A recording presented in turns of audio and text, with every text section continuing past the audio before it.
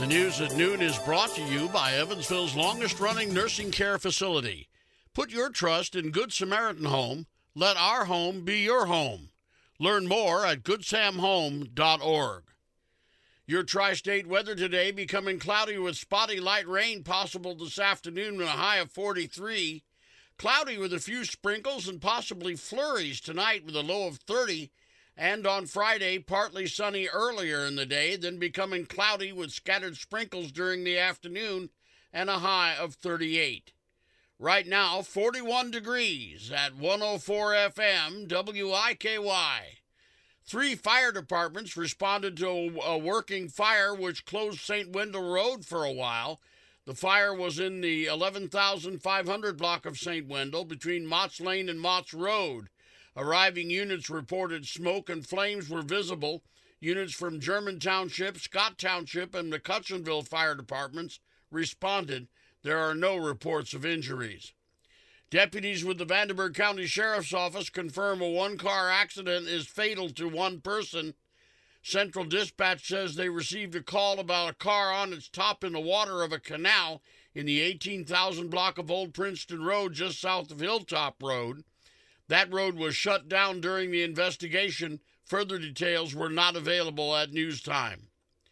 The U.S. Coast Guard rescuing 2 elderly sailors from New Jersey who veered off course on their way to the Florida Keys and were drifting for more than 10 days with no power, no fuel, no navigation, and little food.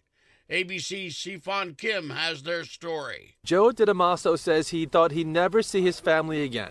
The 76-year-old, along with his friend Kevin Hyde and their dog Minnie, rescued Tuesday by the U.S. Coast Guard, 214 miles east of Delaware. The Silver Muna crossing under the Verrazano Bridge Wednesday to reunite them with their families. The commercial tanker was carrying fuel from Amsterdam to New York when its crew somehow spotted them. God sent our Silver Muna ship to save them. The search spanned over 21,000 square miles from Miami to Cape Cod, Massachusetts. The Owensboro Police Department released information on Wednesday about a shooting that happened over the weekend. 4 people were inside of a residence while it was being hit with several bullets. This was around 1:30 Saturday morning in the 500 block of North Orchard Street. Another home was hit with gunfire later that night.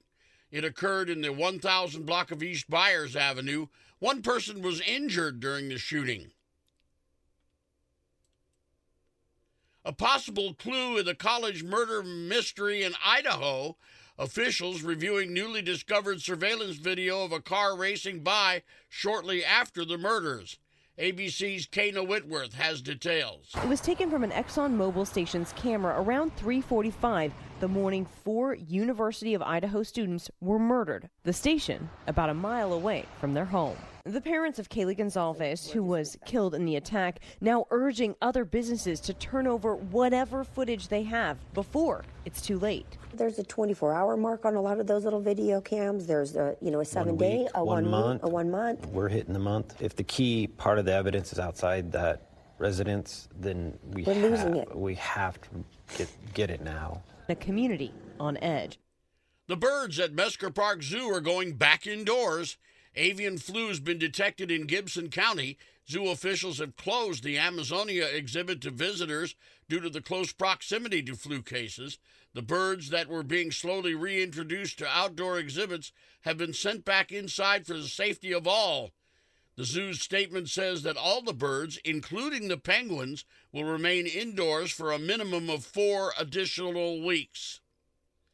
Several Evansville firefighters were honored for their bravery Wednesday night at the Civic Center. Daniel Brown was given a Silver Merit Award for saving the life of a woman he witnessed fall off a bridge while on his way home. He went in after her and brought her to shore, waiting until the water rescue team came to help.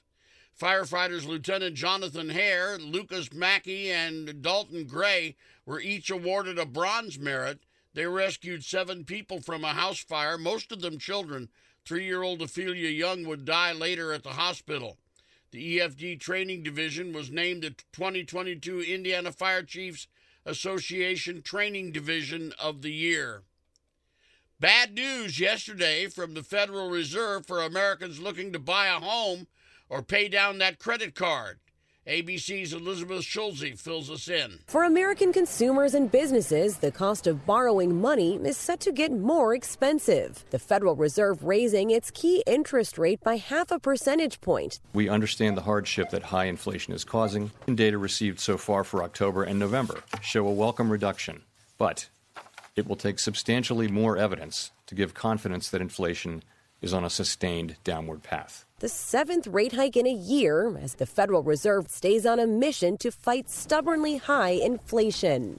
One tri-state family's love for the movies turned into a reality in the 1970s when Paul Stieler opened North Park Twin Cinemas. He introduced the Fiveplex Theater in Newburgh in 1996.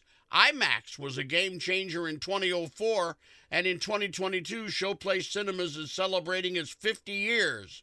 When Paul passed away in 2018, his sons Mick and Mark took over and are rebranding the name to Showplace Entertainment.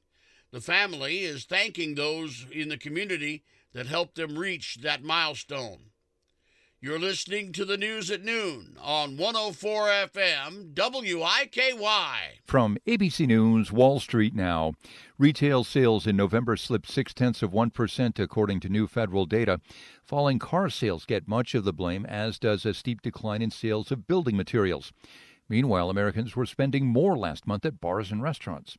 That report has raised concern on Wall Street of a possible recession. Headed into the midday, the Dow Jones was down more than 700 points and tumbling back toward 33,000.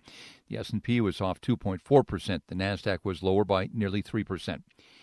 The House this morning has passed a short-term funding bill that'll push a government shutdown deadline back 1 week. It now sits at December 23rd. This bill now goes on to the Senate. Here's an indicator that the Wolf of Wall Street is endangered, if not entirely extinct. Goldman Sachs is considering slashing the bonuses of its roughly 3,000 investment bankers by 40%. Goldman's major rivals have made similar cuts, just not as deep. Jim Ryan, ABC News.